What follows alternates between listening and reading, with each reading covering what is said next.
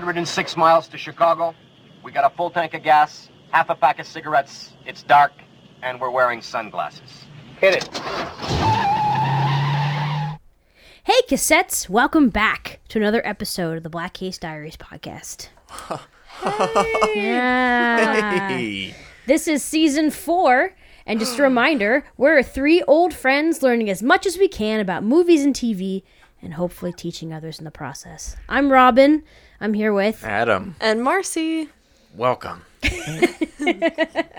We're back, and it's June, which only can mean one thing. It's time for June Tunes. That's right. That's right. We decided to return strong with our now annual series on movie music. This doesn't mean that we're going to do it next year. It's just that we did it last year and we're doing it this year, so now it's annual. Yep, it's the second annual time, but don't expect a third annual. I mean, there might be. Unless we're feeling it. Who knows?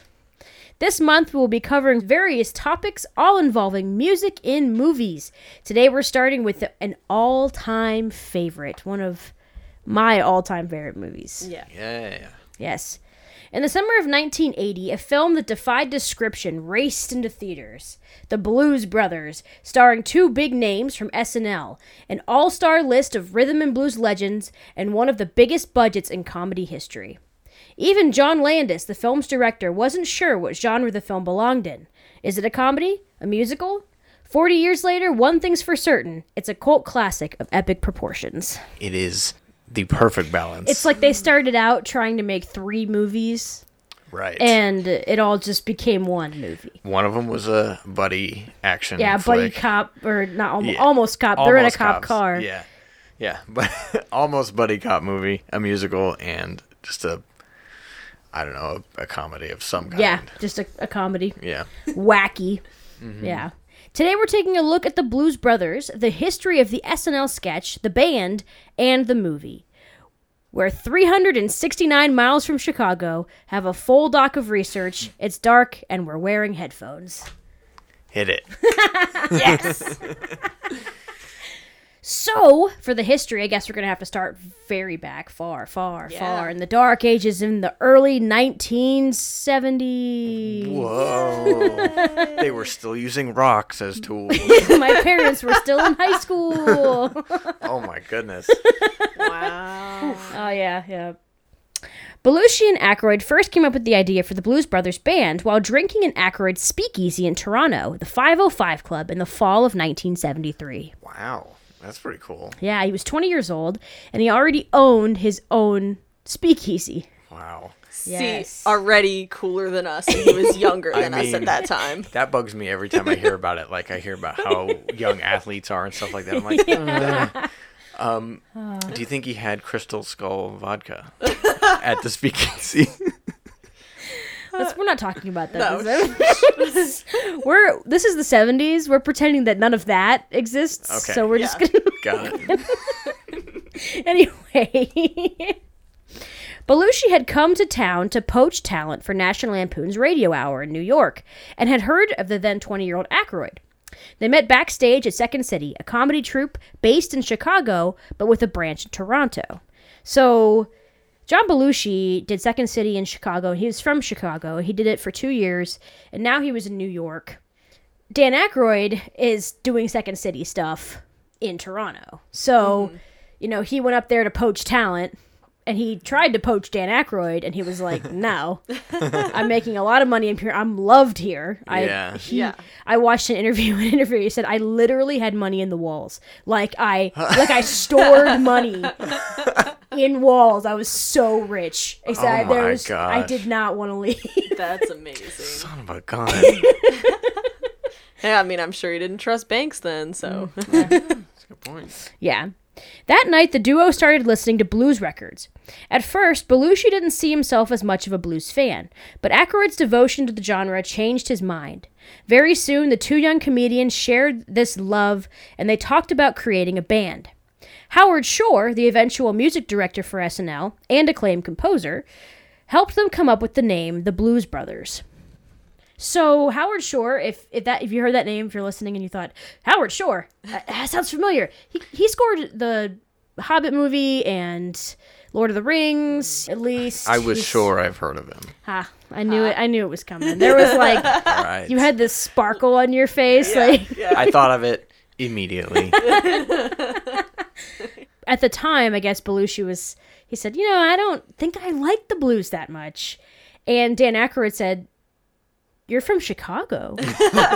How can you... What do you mean? ...not like the blues?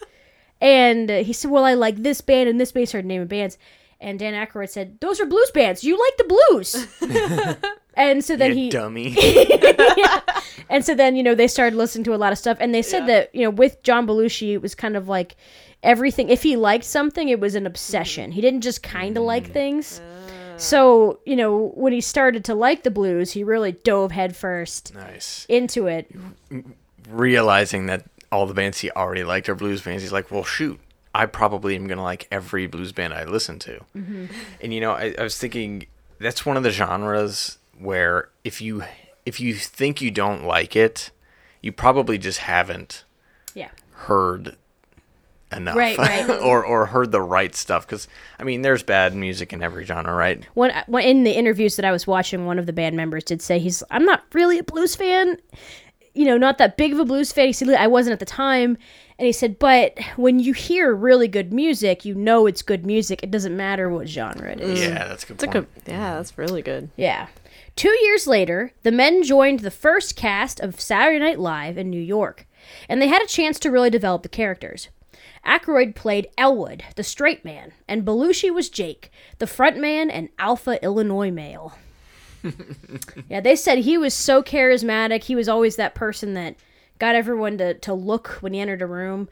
And Dan Aykroyd really relied on that for the act. He said, I'm the guy that's kind of in the background, and you're the one that everyone's going to pay attention to. Yeah. He said, you can't just perform. You can't just go out there and sing. You have to perform. You have to own it. After the band played small gigs around town, Lorne Michaels, if you guys recognize that name. Mm-hmm. What? Yeah, the guy who made SNL. Oh yeah. Lorne Michaels allowed them to warm up the audience at SNL, but he didn't grant them actual airtime. As the popularity of the characters grew, the mission became reacquainting audiences with the blues. Oh, man. How cool would that be to actually go to a taping of SNL? Right. And get to see that, even though it wasn't on TV. It wasn't, they just came out to kind of warm up the audience. Yeah. And initially, their first blues sketch was a performance of Slim Harpo's I'm a King Bee. Ooh, that's a good tune. Yes. Mm-hmm. They were then billed as Howard Shore and his all-bee band. Yes, that was amazing because they wore bee costumes. Oh, no. Yes. So they were literally an all-bee band. This was the compromise. They kept asking Lorne Michaels, can we please perform? And he's, you know what? We have a Killer Bee sketch. Well, piggyback off of that sketch. It's already popular. Mm-hmm. And have you guys sing as bees. Come on. It's definitely different than the Blues Brothers. You could tell it's them, and it's got that same energy because they are singing the blues. Mm-hmm. Yeah. But they're dressed as bees. They're not in these cool suits with these glasses. They don't have the dark sunglasses. Oh my gosh. When the Blues Brothers came to SNL a second time, the host was Steve Martin, and they played the song Hey Bartender. After their initial success, Steve Martin asked them to open for him at the Universal Amphitheater, which was an issue because they didn't actually have a concrete band at the time. They just kind of had some of the SNL dudes backing them up, but they didn't have an actual band. Yeah. And Steve Martin says, hey, I'm doing a comedy show for 9 nights. I want you to open for me. And they're, yes? After that, Belushi and Paul Shaffer put together a list of big names, and they hand-picked the group. And these were all pretty well-known blues artists.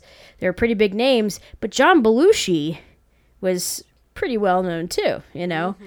And so he would call them all up at weird hours, they said, sometimes in the middle of the night. And man. he'd say, I need you. Like, I need you to be in this band. I'm putting a band together, and I need you to be in it. And they'd say, no, I can't. Like, I'm mixing another track right now. I'm working on this. I just need you. I just need you. And that's just how the phone call would go. You need to do it. Like, I just need you. Yeah. Wow. And him being charismatic, how can you say no? Yeah. He was somebody that you couldn't say no to. You know, he would do that, and you're just like, Son of a. I'm disappointing him. Yeah, what am I doing? Yeah, some of the guys said that they thought it was a prank when their phone rang and they picked it up and they said, you know, hey, this is John Belushi, and he said he immediately hung up the phone. He says, oh, okay, that's hilarious. What a funny joke. Wow, that was a good impression. Click. Yeah. Oh my gosh. And he goes, no, really, this is not a joke. This is John Belushi, and I need you to come to New York for a rehearsal because in California we're opening for Steve Martin, and I need you to be in that band. And that is just the craziest. Wow. Yeah. Damn. What a week. So one of the performances of this was recorded live and made into an album called Briefcase Full of Blues. The album topped the charts and had some hit singles such as Soul Man and Hey Bartender. Yeah. Oh, yeah. I had this album.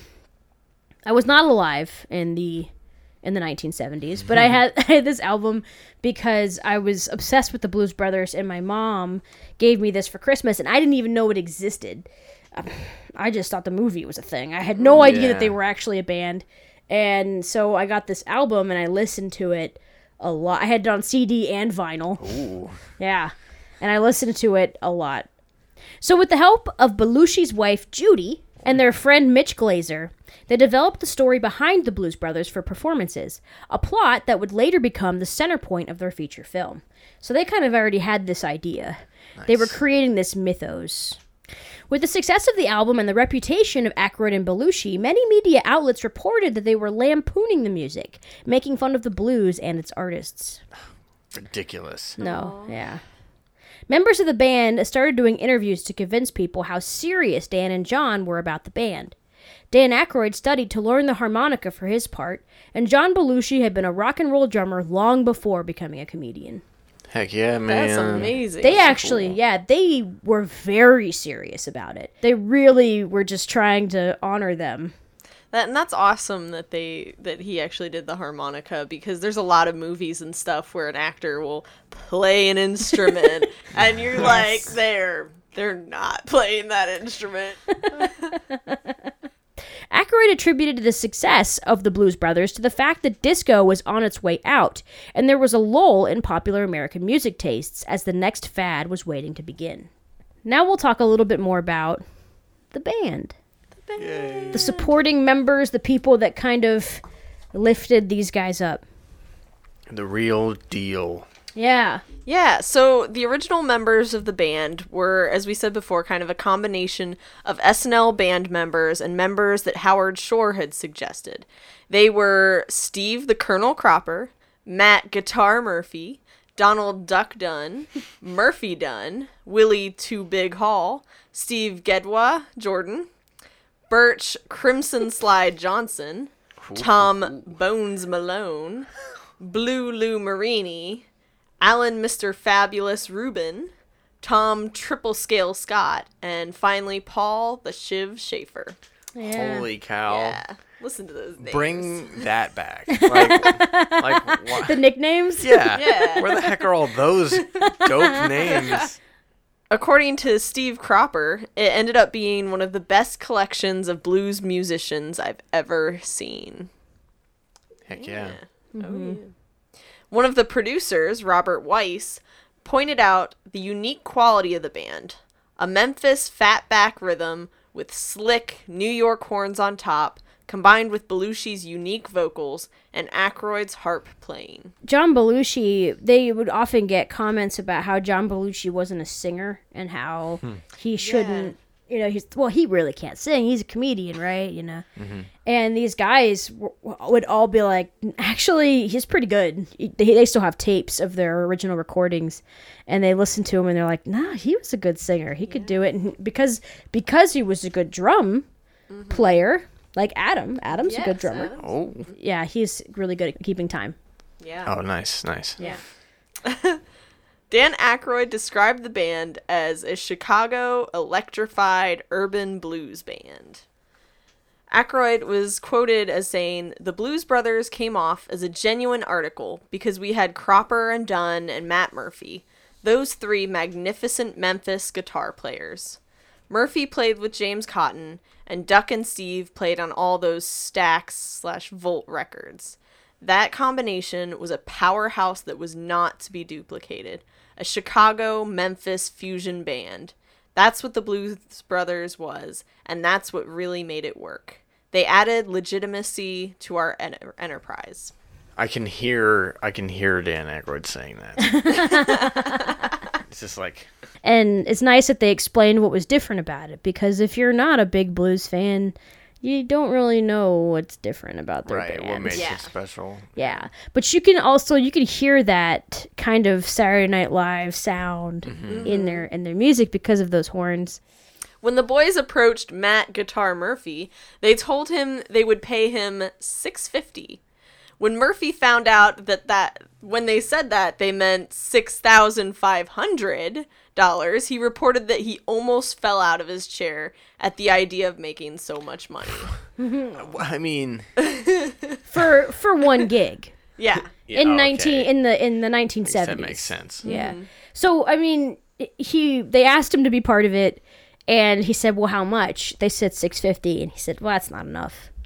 I need to be paid more than $650." And John Belushi said, "Oh, no, I'm sorry, you don't understand. I mean $6,500." Yeah. And he said, Oh, "I didn't think it'd be that much." that's another zero on there. Wow. Yeah. What a surprise. Yeah. Only a few of these musicians made appearances in the movie. Paul Schaefer was actually replaced by Murph Dunn for the film. Now, we found a little conflicting stories on why this happened. One of them was that on the special features section of the DVD, Dunn says that it was because of contractual obligations with SNL. But another source said that John Belushi was actually upset that Schaefer was splitting his creativeness between the Blues Brothers and a different project with Gilda Radner, who was also with SNL. And so that's why he kind of kicked Schaefer off. I think what it was is that it was actually kind of both. So I think that he couldn't do the film because of those other contractual obligations, and he couldn't split his time, and he was contracted, like he had to do those things.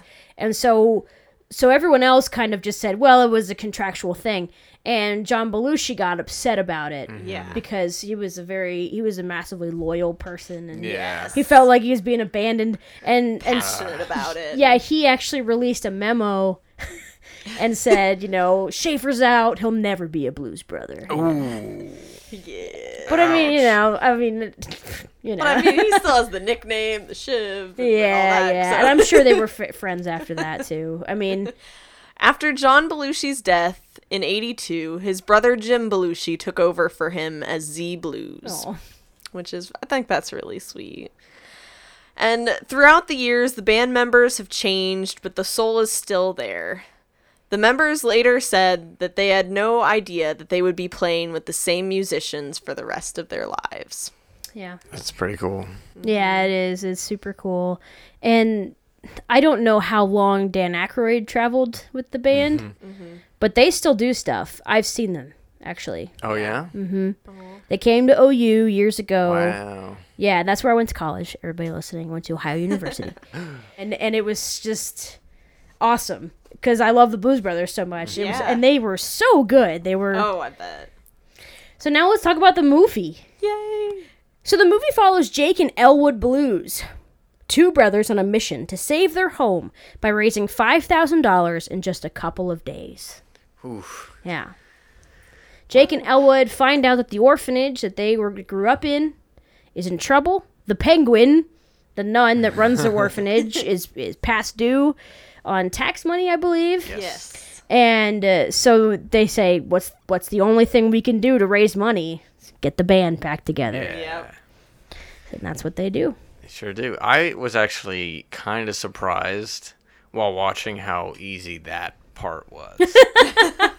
Like, they were just like, hey, band's getting back together, and they were like, hell yeah.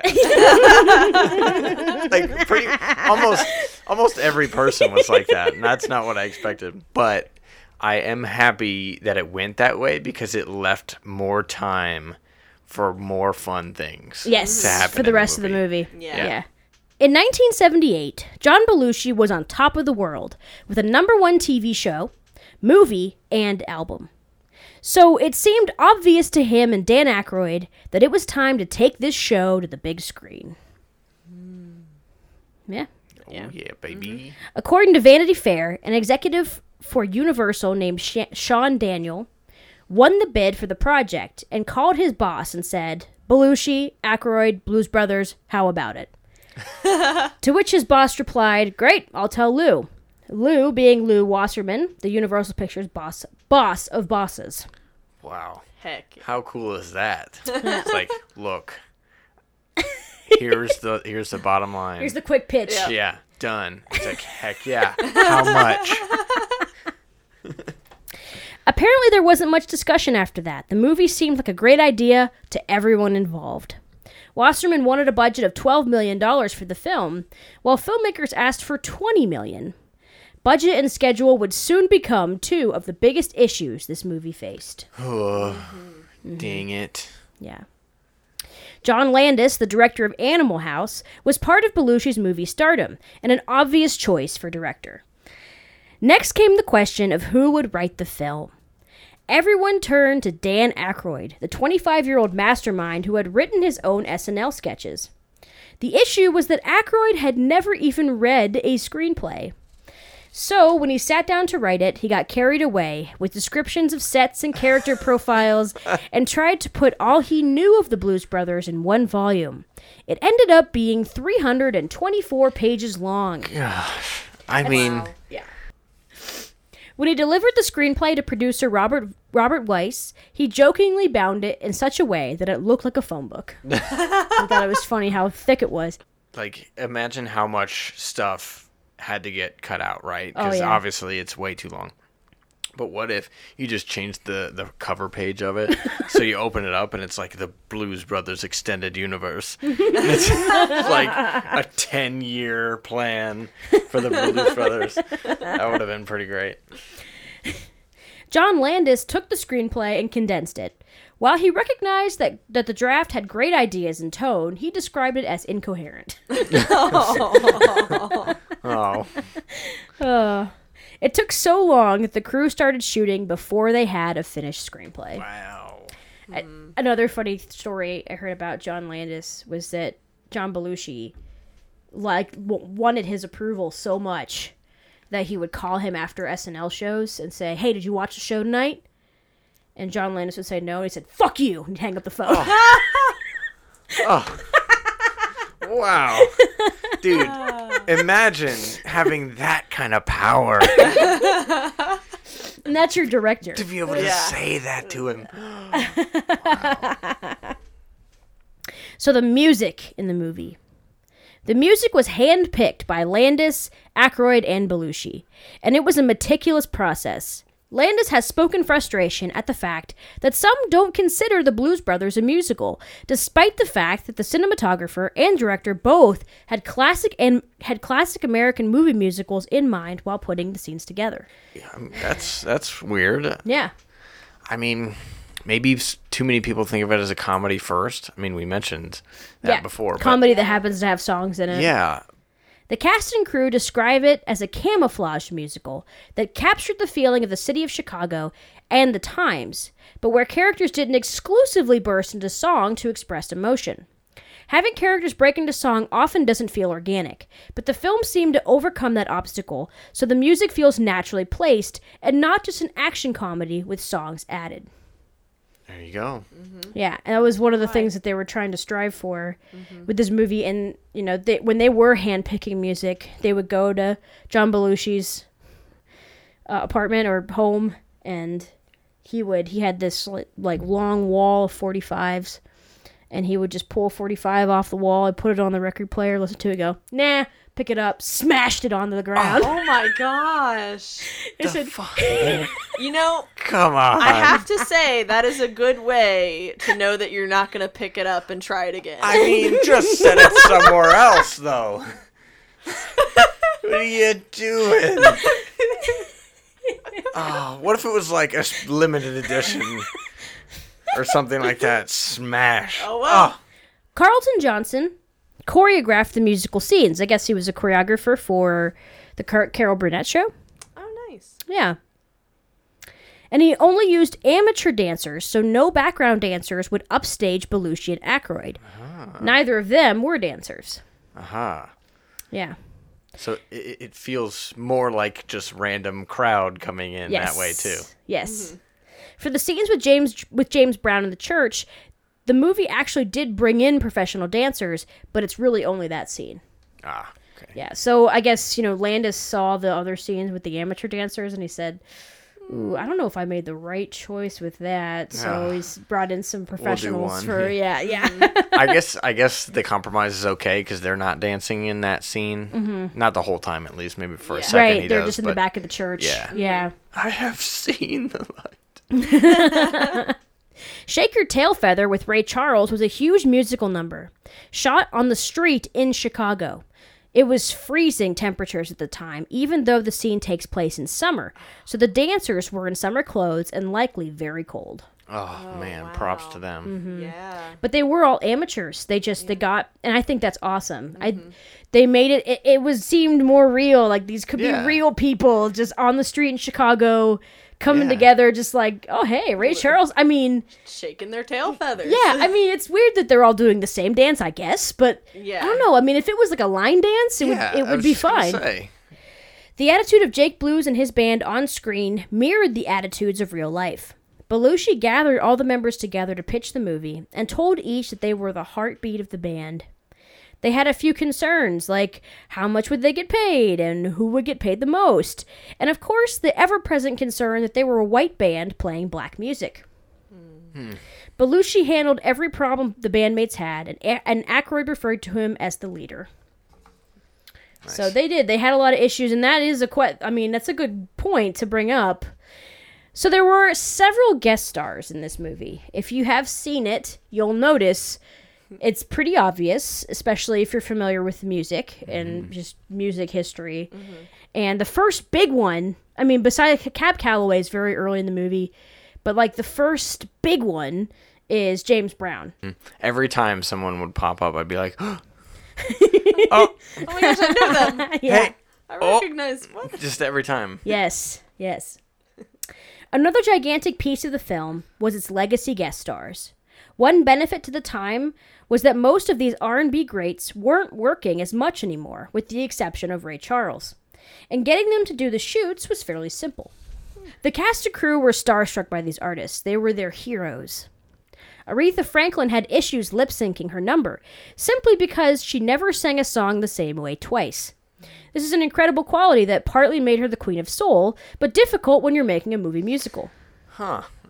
I hadn't considered that at all. Me neither. That's really interesting. Someone who's so talented yeah, and able to, she's able to just feel it Yeah. every time, and it's just like wherever it takes her, just do it, and it always works out because she's that good. Where she's not gonna like air quotes like feel it in the wrong way, right? You know what I mean? Right. Her kind of improvising as she goes is never gonna sound bad because she's just Right. that good. Yeah, and it means that she has the capability to make decisions in the moment. Yeah. And that's such a unique thing. And she was such a unique artist. It's just, it's so cool because that if you ever went to see her, the performance that you saw, no one else ever did Yeah. at any other later time. Executives actually didn't want Franklin to be in the picture because her popularity was waning at the time. They wanted Rose Royce, the band known for singing the hit theme for Car Wash, but the team behind the movie refused. I know. I mean, no hate on Rose Royce, but Right. like, come on. It's Aretha Franklin. Aretha Franklin. I'm so glad she's in this. Yeah, Oh, me yeah. too. The diner scene featuring Franklin was not favored by critics, especially because Blue Lou Marini's head is cut off while he's dancing on the counter, which looked unintentional in the shot. It was actually intentional. John Landis thought it was a funny joke. People need to just chill because that scene is great. People were thinking that it looked haphazard, that his head was cut off. I think it works perfectly in making it feel like a spur of the moment Right. song where it's a little bit chaotic. One of my favorite parts of that whole scene is how the Blues Brothers are sitting there at the counter. You know, they had just ordered fake food or Yeah. whatever. Yes. Insane amount. And they just let this happen because the song is essentially like not a full-on argument between Aretha and her husband, but like, you know, telling him not to go, basically, right? But they're just kind of sitting there letting it happen, and then for like 2 minutes, they get up and they're like, they're doing all the moves, and then they just sit back down, and the Yep. song continues. I think that's so funny. That's so funny because how do they know what to do at that moment? And then they're just like, They just get that's sit enough." back down. Franklin later said that her appearance in the movie broadened her audience and introduced new people to her. That's great. James Brown was another act that didn't sing a song the same way twice. So they pre-recorded everyone's vocals in the church scene and recorded Brown's vocals live. They also recorded John Lee Hooker's vocals live in the film. Wow. Sweet. Yeah. Ray Charles' vocals were pre-recorded.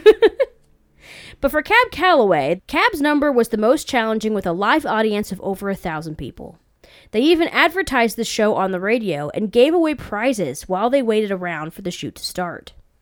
Wow. Yeah. He wanted to record Minnie the Moocher, his signature song, as a disco track, since that's what was popular. Excuse me. He didn't understand why the creators wanted the old-fashioned way from 50 years before. So the first time he recorded it, he went into the booth. He's kind of angry because he wanted to do the disco one. Mm-hmm. And he went into the booth, he recorded it, came back, he was like, how was that? And John Landis said, it was kind of mediocre. I kind of want you to do it again. Oh. And this Cab Calloway is, I mean, he's a legend. Uh-huh. Yeah. And he got really upset. And he was just like, well, I'm sorry. He said, you're Cab Calloway, so it's got to be great. Because people expect great from you. Mm-hmm. And he said, oh, so you want it to be great. You have to tell me that. You know, and he went back in. He redid it, and it was really good. He said it was great. He came back. He said, well, how was that? He goes, well, that was great. And he goes, well, you need to tell me what you want. And then he stormed off. And then... and then they said he showed up for the physical shoot, and he was so nice, so warm, wonderful to work with. He was really great to the band. The band loved him. Yeah. Huh. And one of the band members, said he's just admired how he just kind of went through. He just kind of started the music and did it. And he said that to Cab Calloway, and Cab Calloway responded, he said, when you've got good musicians, you don't have to say anything. And if you don't have good musicians, there's nothing you can say. Because he didn't give them any direction, he just started the song. There we go. Yeah. I guess I don't blame him also, because if I were somebody of that caliber being told that was kind of mediocre, I'd be like, excuse me? By this young hotshot director. Yeah. Do you know who I am? Yeah. But I'm glad to hear that he was a lot nicer on set because he seemed like the nicest guy in the movie. Yeah. Like, I would love to hang out with him. Yeah, they said in person he was awesome, Yeah. and they would spend all their time. That's he good. was just a great guy. So, a big part of this movie is the cars. You can't have this movie without cars. Lightning You cannot. McQueen. Yes. When I first saw this, I was homesick when I first saw this movie, and it was on TV, and what really drew me in was right before they showed it, they said, for this next film, they didn't use green screens. They actually drove over 100 miles an hour through the streets of downtown Chicago. Mm-hmm. Dan Aykroyd is a vehicle fanatic in real life who enjoys just driving for the sake of driving. Elwood is a genius driver for this reason, and he chooses a decommissioned cop car because how else could someone outrun the cops but with their own vehicle? It makes perfect sense. It sure does, yeah. Originally, the car was supposed to be magic, which would explain how it makes the jump over the bridge early in the film. There was a deleted scene. Yeah, there was a deleted scene where Elwood explained how the car was given special powers to do backflips and other stunts. The explanation was that they parked the car in a garage with powerful transformers and soaked up that energy. So you know that there's a scene where they play the Peter Gunn theme, and when they're playing the Peter Gunn theme, they park in that garage, and it's a real thin, slim garage, and they just kind of pull themselves out of it. They can't even open the doors, and that's what they would have referenced in that scene. That's you're parking near these big transformers and soaking up all this energy, and that's when near the end of the movie, the car does a kind of a random backflip over the Illinois Nazi car. Right, It does backflips and then just like weird jumps that don't make sense.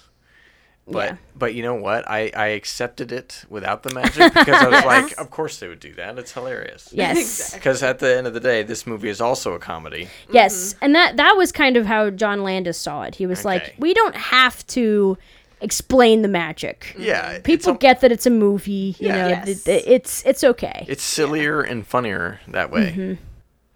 There were 13 different Bluesmobiles used for different purposes in the film. It's the scene when the Illinois Nazis are chasing Jake and Elwood. They used a model of the Bluesmobile and launched it into the air. For the Pinto that the Nazis are driving, they used an actual car and dropped it from above the Chicago skyline. They had to get the car certified to ensure that it wouldn't float past the designated area before crashing into the ground. That's craziness. The footage of it is nuts. It's because the footage is in the movie, but also just they show you in the special features. They show you the car after they've dropped. Pancake, it's literally it's a pancake from falling that far. It's really funny when they're like towing it away because it's like wheels don't really work anymore, and it just like is flopping behind it's just kind of bouncing along on the ground. Yeah. And I just for a second I want to talk a little bit about the Illinois Nazis. Because they're so random in this movie. Yeah, I was literally taken aback by that. I was like, there are also Nazis in this movie? Yeah, it's great. Nazis show up in the Blues Brothers, and it's like a C plot at best. Yeah. And they're kind of chasing because they're pissed, because they run them off the bridge. So, because basically, if you haven't seen this movie, I recommend you go watch it. But throughout the movie, they piss people off, kind of as they go, and that's a lot of the story. Is they're making people angry, angrier and angrier, and so by the end of the movie, they're being chased by so many people that it's this grand scale. Of, each police car they purchased for $400, and they bought 60 of them. The cars really were traveling over 100 miles per hour in downtown Chicago, like I said. That is super cool, man. So the mall scene was another big scene. Goodness gracious. I love the mall scene. It's one of my favorite parts. So, yeah. The mall scene was shot in a real abandoned mall in Illinois, which was perfect so they could totally create and destroy the building. It all makes sense now because I was like, I can't believe this is happening. They really just drive through a Toys R Us. Obviously it's a movie, and I'm like, well, they got permission to do it or somehow. somehow. but the extent of the damage. Yes. But now I realize it's an abandoned mall. I'm like, oh, okay. So they literally could do whatever. Yep. Gotcha. There were hundreds of thousands of dollars in merchandise in some of the stores, and they meticulously decorated the whole space. There were stores marked that they could drive through and ones that they couldn't. Oh, interesting. Yeah. And they also had to hire guards to keep people from stealing the goods. But then the guards started to steal too. Yep. They said they had to start getting guards for their guards. No way. Yeah.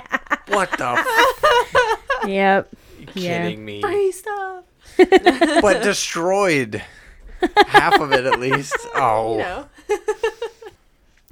Every car in the parking lot was a brand new car on loan for the scene, and they could not hit them under any circumstances. Yes, that's why they go through the mall. That's why they don't hit the cars in the, Yeah, in the so lot. they go into the parking lot so like, Yeah. oh great, how are you gonna get out of the parking lot? Yeah. I'll just go. I'll just go through the mall, yeah. So every weekend, 40 stunt drivers were flown in, and one of them was John Wayne's son, Ethan Wayne. Which Nice. is pretty cool.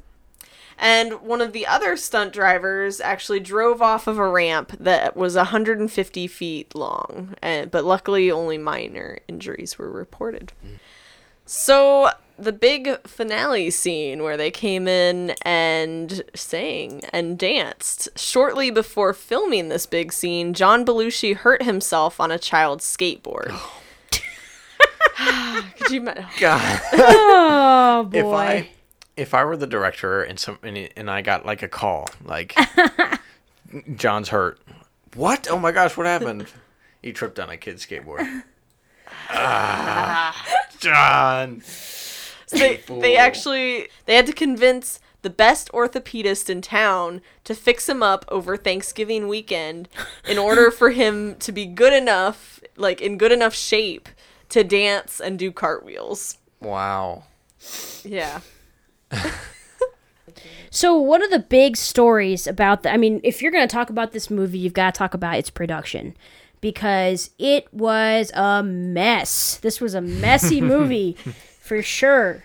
The film's final cost was $27.5 million. Good grief. Remember how a while ago we said they wanted $12 million? They got 27. So and not a half. Yeah, and Yeah. not because they were graciously given that. It's because it ended up just costing that much money. The salaries for the leads were set at the beginning and didn't change throughout filming. Dan Aykroyd was paid half of what John Belushi was, $250,000 to Belushi's $500,000. Wow. And then that they were still best buds. That didn't bother him. I mean, it makes a lot of sense. I mean, if Yeah. he's already got money in the walls, then he doesn't Yeah. really. He didn't Exactly. really need it. Yeah. Part of the reason that the film was wildly over budget was because of delayed shoots, which meant more man hours. That had a lot to do with John Belushi, who was an avid partier. Oh, goody. Yeah.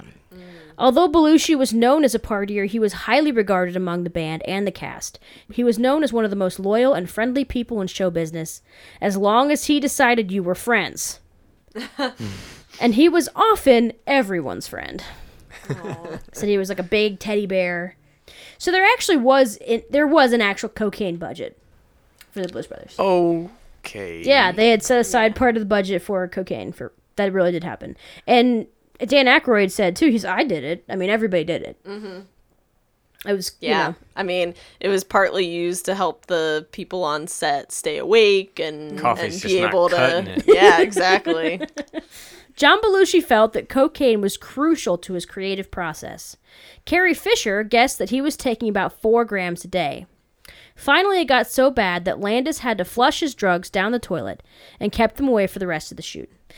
Belushi actually also got lost at one point during the filming, and someone saw him cross into a neighborhood, so Aykroyd followed. He found Belushi had crashed on a stranger's couch. So this is like, he went missing, no one knew where he was. Someone was like, well, we kind of saw him cross the street. So they go into this little neighborhood. Someone says, oh, he went into that house. Dan Aykroyd knocks on the door. A man opens it, and he says, oh, yeah, he kind of whispered, oh, yeah, John Belushi's here. He's over there sleeping on the couch. John Belushi literally, like, just stepped into this stranger's house, said, hey, I'm John Belushi. You know who I am. Oh, my God. He went over to his fridge, grabbed a glass of milk, made himself a sandwich, and then laid down on this guy's couch and just fell asleep. Wow. I mean, that person now has the greatest Right. story at every future gathering they Yeah. ever go to. Yeah, John Belushi No one crashed on my couch. There are probably 60 people in Chicago who all say they're the person that John Oh, Belushi. yeah. Who knows who it really is? Yeah. Crazy. Dan Aykroyd referred to him as America's guest. Nice. I mean, who wouldn't let John Belushi into their house? Yeah. Yeah, exactly. The realness of the film also attributed to the cost. Blocking off city streets takes time and money, along with paying for stunt people to stand on the street and in the mall so no actual pedestrians were in danger. Yep.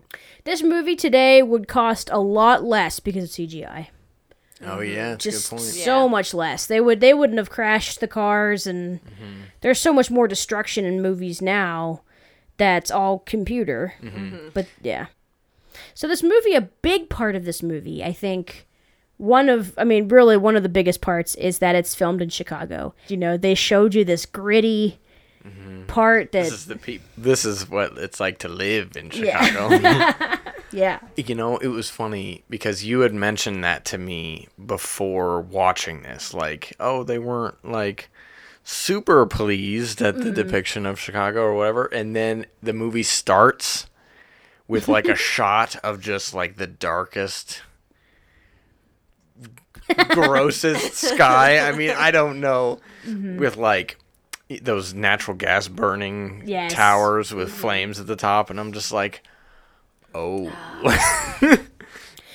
Mayor Daley of Chicago had made a rule that no filming was allowed there.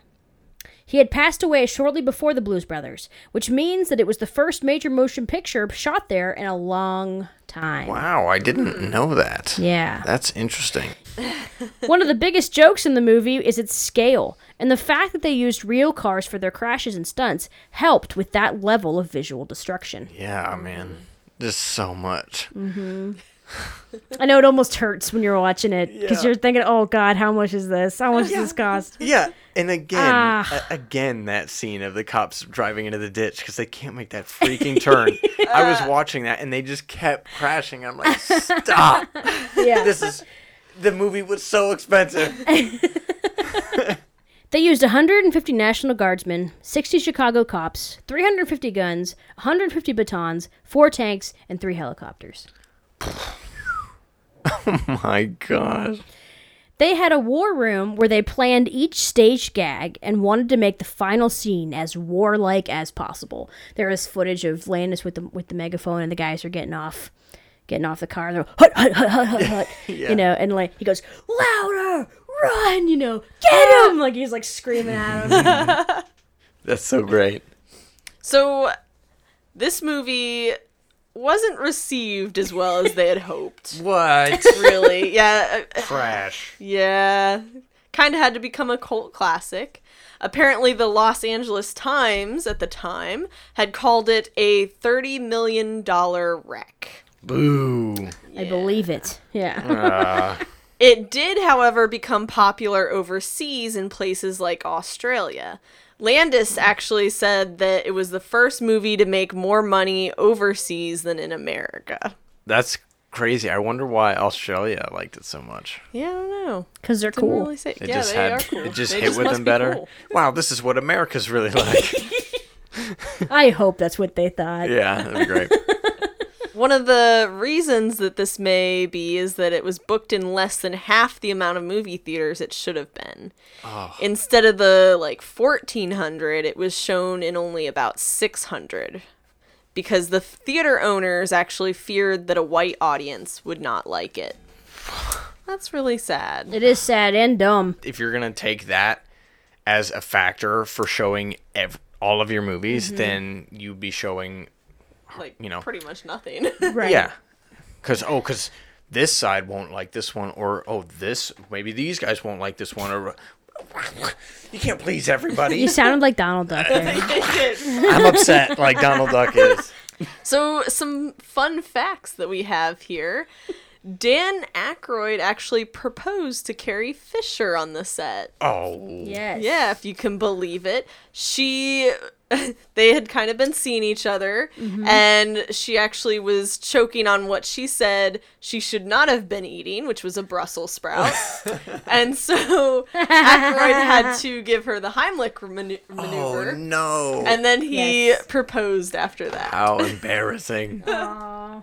Yeah, and I read too that it was kind of an arranged relationship. John Belushi kind of thought, hey, you guys would be a good couple. Oh, really? You're a couple now. And then they just kind of started I dating. said you're a couple, so Oh, That's no. just- John Belushi said it? I have to. There's just like something that I really relate to John Belushi in so many ways. Like there's just, Like, I would definitely do that to Marcy. Oh, like, yeah, that's the I mean, thing. you- Like, I you would do that. absolutely do that. I would be like, hey, you know what? You're kind of cute. Marcy, you're single. You guys are dating now. Like, I could see me Be doing like, something like that. okay, I'm in a relationship But I now. think- So another cool thing that happened was that John Paul II was actually in Chicago at the time of filming, and he decided to visit the cast and crew.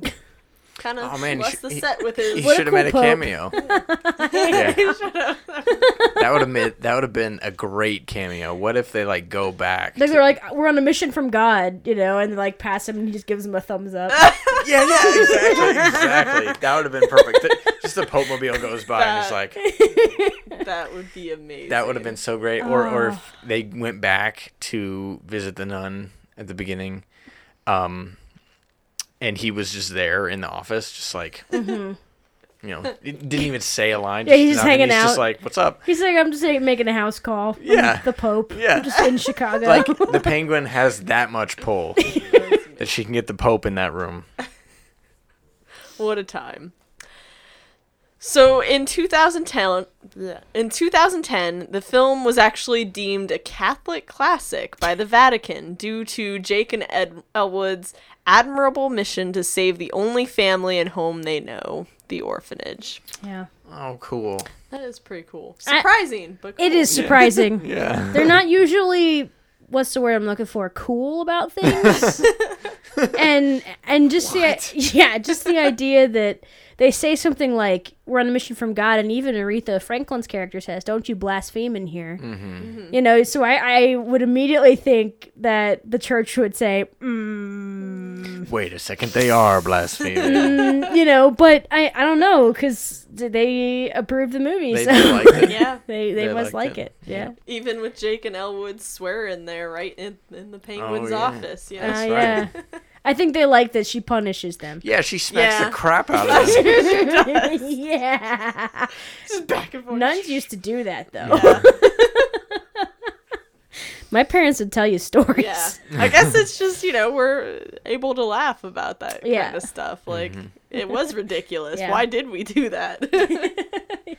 So, all right. So we're winding down here, and I guess we're probably just going to go through who's in this movie. Mm-hmm. You know? If you've seen it, you know who's in it. There's but- a lot of Yeah. them. Yes. This movie starred John Belushi and Dan Aykroyd as Jake and Elwood Blues. You know, John Belushi, he was also in Animal House. He was on a SNL. You know, he tragically died only a couple years later. I think it was only 2 years later. So he didn't have a chance to be in nearly as many movies as he wanted to be, because he wanted to be a movie star. He would have been in so many, Yes. and they all probably would have been great. Yeah. Dan Aykroyd, he's in Ghostbusters. I mean, He owned a speakeasy. he owns that weird alcohol now. Yeah. Yeah, Crystal Skull vodka. Yeah, that's right. That's right. 3 times distilled in diamonds. All right. So in the movie, there's also Carrie Fisher. She plays this mystery woman that Jake used to date. Yes. Her character is so crazy to me. I loved I it. loved it because it was so weird. Yes. I remember the first time she showed up, I was like, what the hell? What was that? Blowing up the fucking apartment. It's great because they don't. Yeah, And there's nothing. they don't address about it. They get blown up. They fall down. There's bricks on them. And they literally just get back up and just keep walking. Yeah. Like, Yeah. neither one of them goes, What was that? They just keep going. It's just like, the way it as is in if- Chicago. this, is, Yeah. this is just our lives. Women Time just to try to wake kill up. us with bazookas. And so also we've got John Candy. Yeah, he's like the Jeez. detective or the Yeah. main guy. Yeah. Stephen Williams played Trooper Mount. He played Captain Fuller in the original 21 Jump Street, Oh, which doesn't mean anything to you right now, Adam, but it will okay. when I force you to watch 21 Jump Street. Don't say force. It's gonna be great. It's gonna be great. You're gonna like it. Yeah, you look like you're gonna love a 1980s melodrama about police officers pretending to be teenagers. Okay. It's written all over your face. I'm so excited. Anyway, John Landis played Trooper LaFong, so I guess Landis made a Yeah. little bit Cameo. of a yeah. Frank Oz was the corrections officer in the very beginning of the movie, Yeah. which they actually reference later on in the movie, because at that moment he's one unused prophylactic, one soiled. And, so he has, he's that at the beginning of the movie, and then later on, right before they crash into the mall, a character holds up, I think it's a Kermit the Frog or somebody, and he says, "Do you have Miss Piggy?" Oh yeah, and then, yeah. And then the car crashes in, and obviously Frank Oz is the voice of Miss Piggy, voice of Yoda. Twiggy plays a cameo in this, and Twiggy, I love her appearance in this because that's something that people our age are not going to get. Yeah. So I just knew that she was a pop culture icon in the 1970s. Yeah, I had no idea who she was. Yeah, that's why I was like, oh, hey, so, she's like a model. Gotcha. So it's hilarious that, Elwood's like, hey, But like charges her $94 to pump her gas. And Yeah. she totally pays it. Yeah. and not even like well too. He doesn't like hit on her well. Yeah. It's like if that doesn't work out, he can come over to this other place. Maybe this hotel. I don't know. Yeah. And then she does it. She does. But of course he goes to prison. So Boo. there's Henry Gibson. He plays the head Illinois Nazi. Yep. Henry Gibson is in The Burbs. He plays the big baddie in The Burbs. But also he plays Ray Lee O'Reilly in The Luck of the Irish. Yeah. Yeah. The great Disney Channel original movie. And We love it so much. yes, we do. We do. It's really funny to see him do this. Yeah. Yeah. What a juxtaposition. Oh gosh. The band members played themselves. That's fantastic. Yeah, there was Matt Guitar Murphy, Steve Cropper, Donald Duck Dunn, Blue Lou Marini, Alan Mr. Fabulous Rubin, Tom Bones Malone, and Murphy Murph Dunn. And Murphy, and remember too, like Murphy replaced Paul Schaefer. yes. That's right. Mm-hmm. Yep. So, and then of course after that there are special musical guest stars, Cab Calloway, James Brown, Ray Charles, John Lee Hooker, Aretha Franklin. So lovely, all of them. Yes. And they all did such good numbers too. Yes. Not just making their own like little cameos of Mm-hmm. like, hey, how you doing? I'm a music star. Bye. No, they got to like do a thing Yes. for a minute, and it's great. And especially in the version that we watched, because I found out that the Amazon version has like chunks cut from it. Oh, Yeah. I didn't know that. Yes. There are a lot of the music moments are shortened just because they're trying to make the movie shorter because it is quite a long It's a movie. long film, but oh my gosh. They shortened some of the musical numbers and then like just cut out little bits and pieces here and there. Why? I don't know. That makes me angry. I mean, I don't know if it was like just I don't know if it was Amazon that did it or if it's just another cut of the movie that Yeah. happened to be shorter. So then there's some real small cameos. Yeah. Teeny tiny ones. Yeah. So we have Steven Spielberg as the audit clerk at the very Yes. end. The guy who's like eating his lunch Yep. Yeah. at the end. He's like, "I'll be back I'll be in back 5 in 5 minutes. They're sitting trying to wait. All the cops are descending upon them. And they're like, I like how he's like, "Can I help you guys?" And they just push him in. Yeah. We're going. Let's go. They even pick him up and put him on the couch. Oh yeah, yeah. Which I thought they're was like, hilarious. here's the $5,000. He's like writing out their little receipt. And then we have Shaka Khan as a choir soloist Yeah. at the church. And then we have Paul Rubens, who we may know as Pee Wee Herman, as the waiter. Yeah. Yes, that was a quick one. And this is 1980, so this is really before before Pee Wee Herman. So he's just played a bit part in this. Oh man, I forgot about that scene too.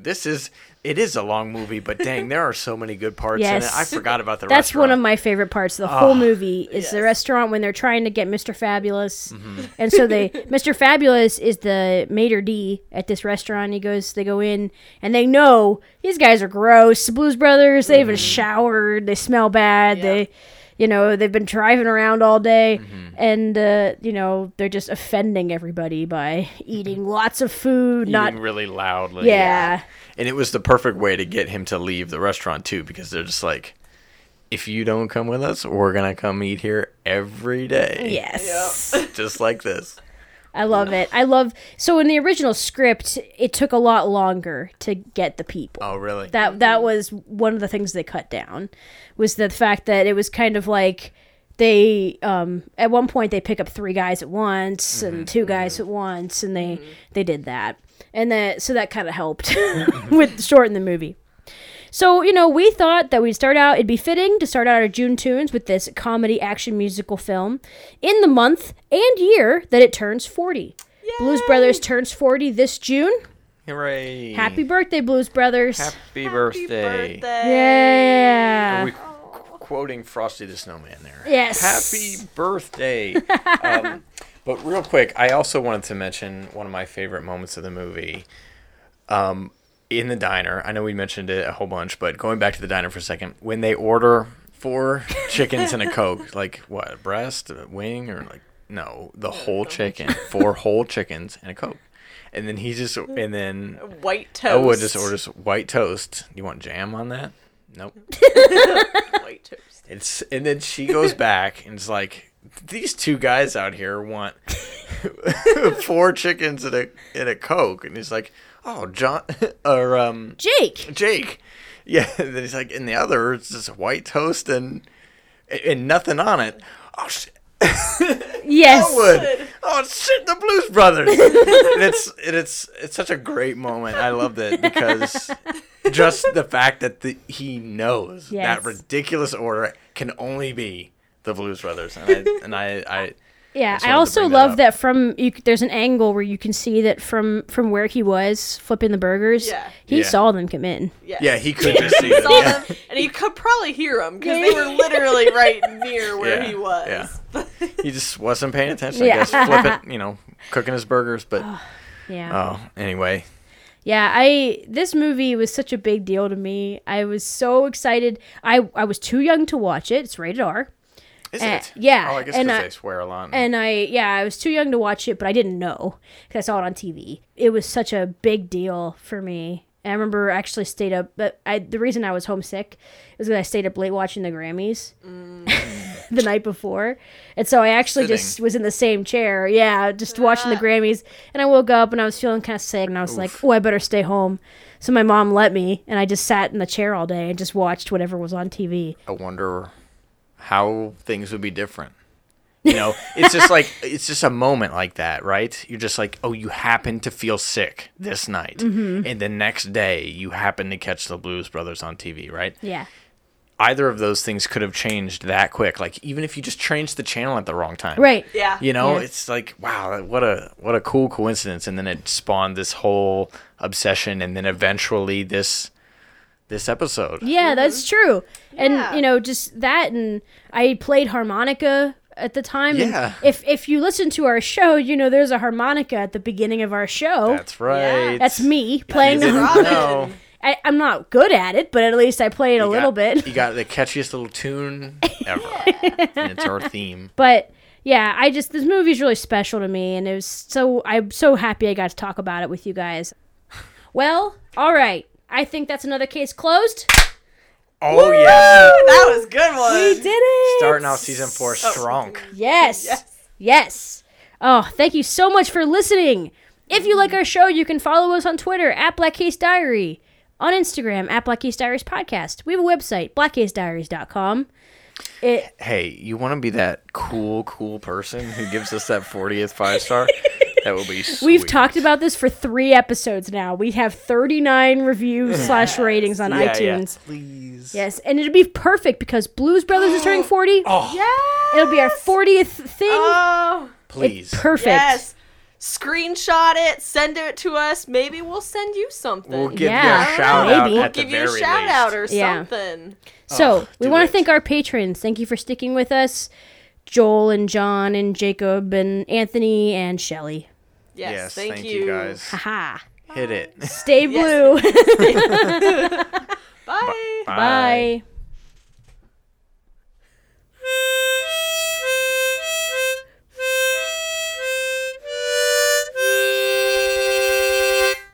They're not gonna catch us. We're on a mission from God.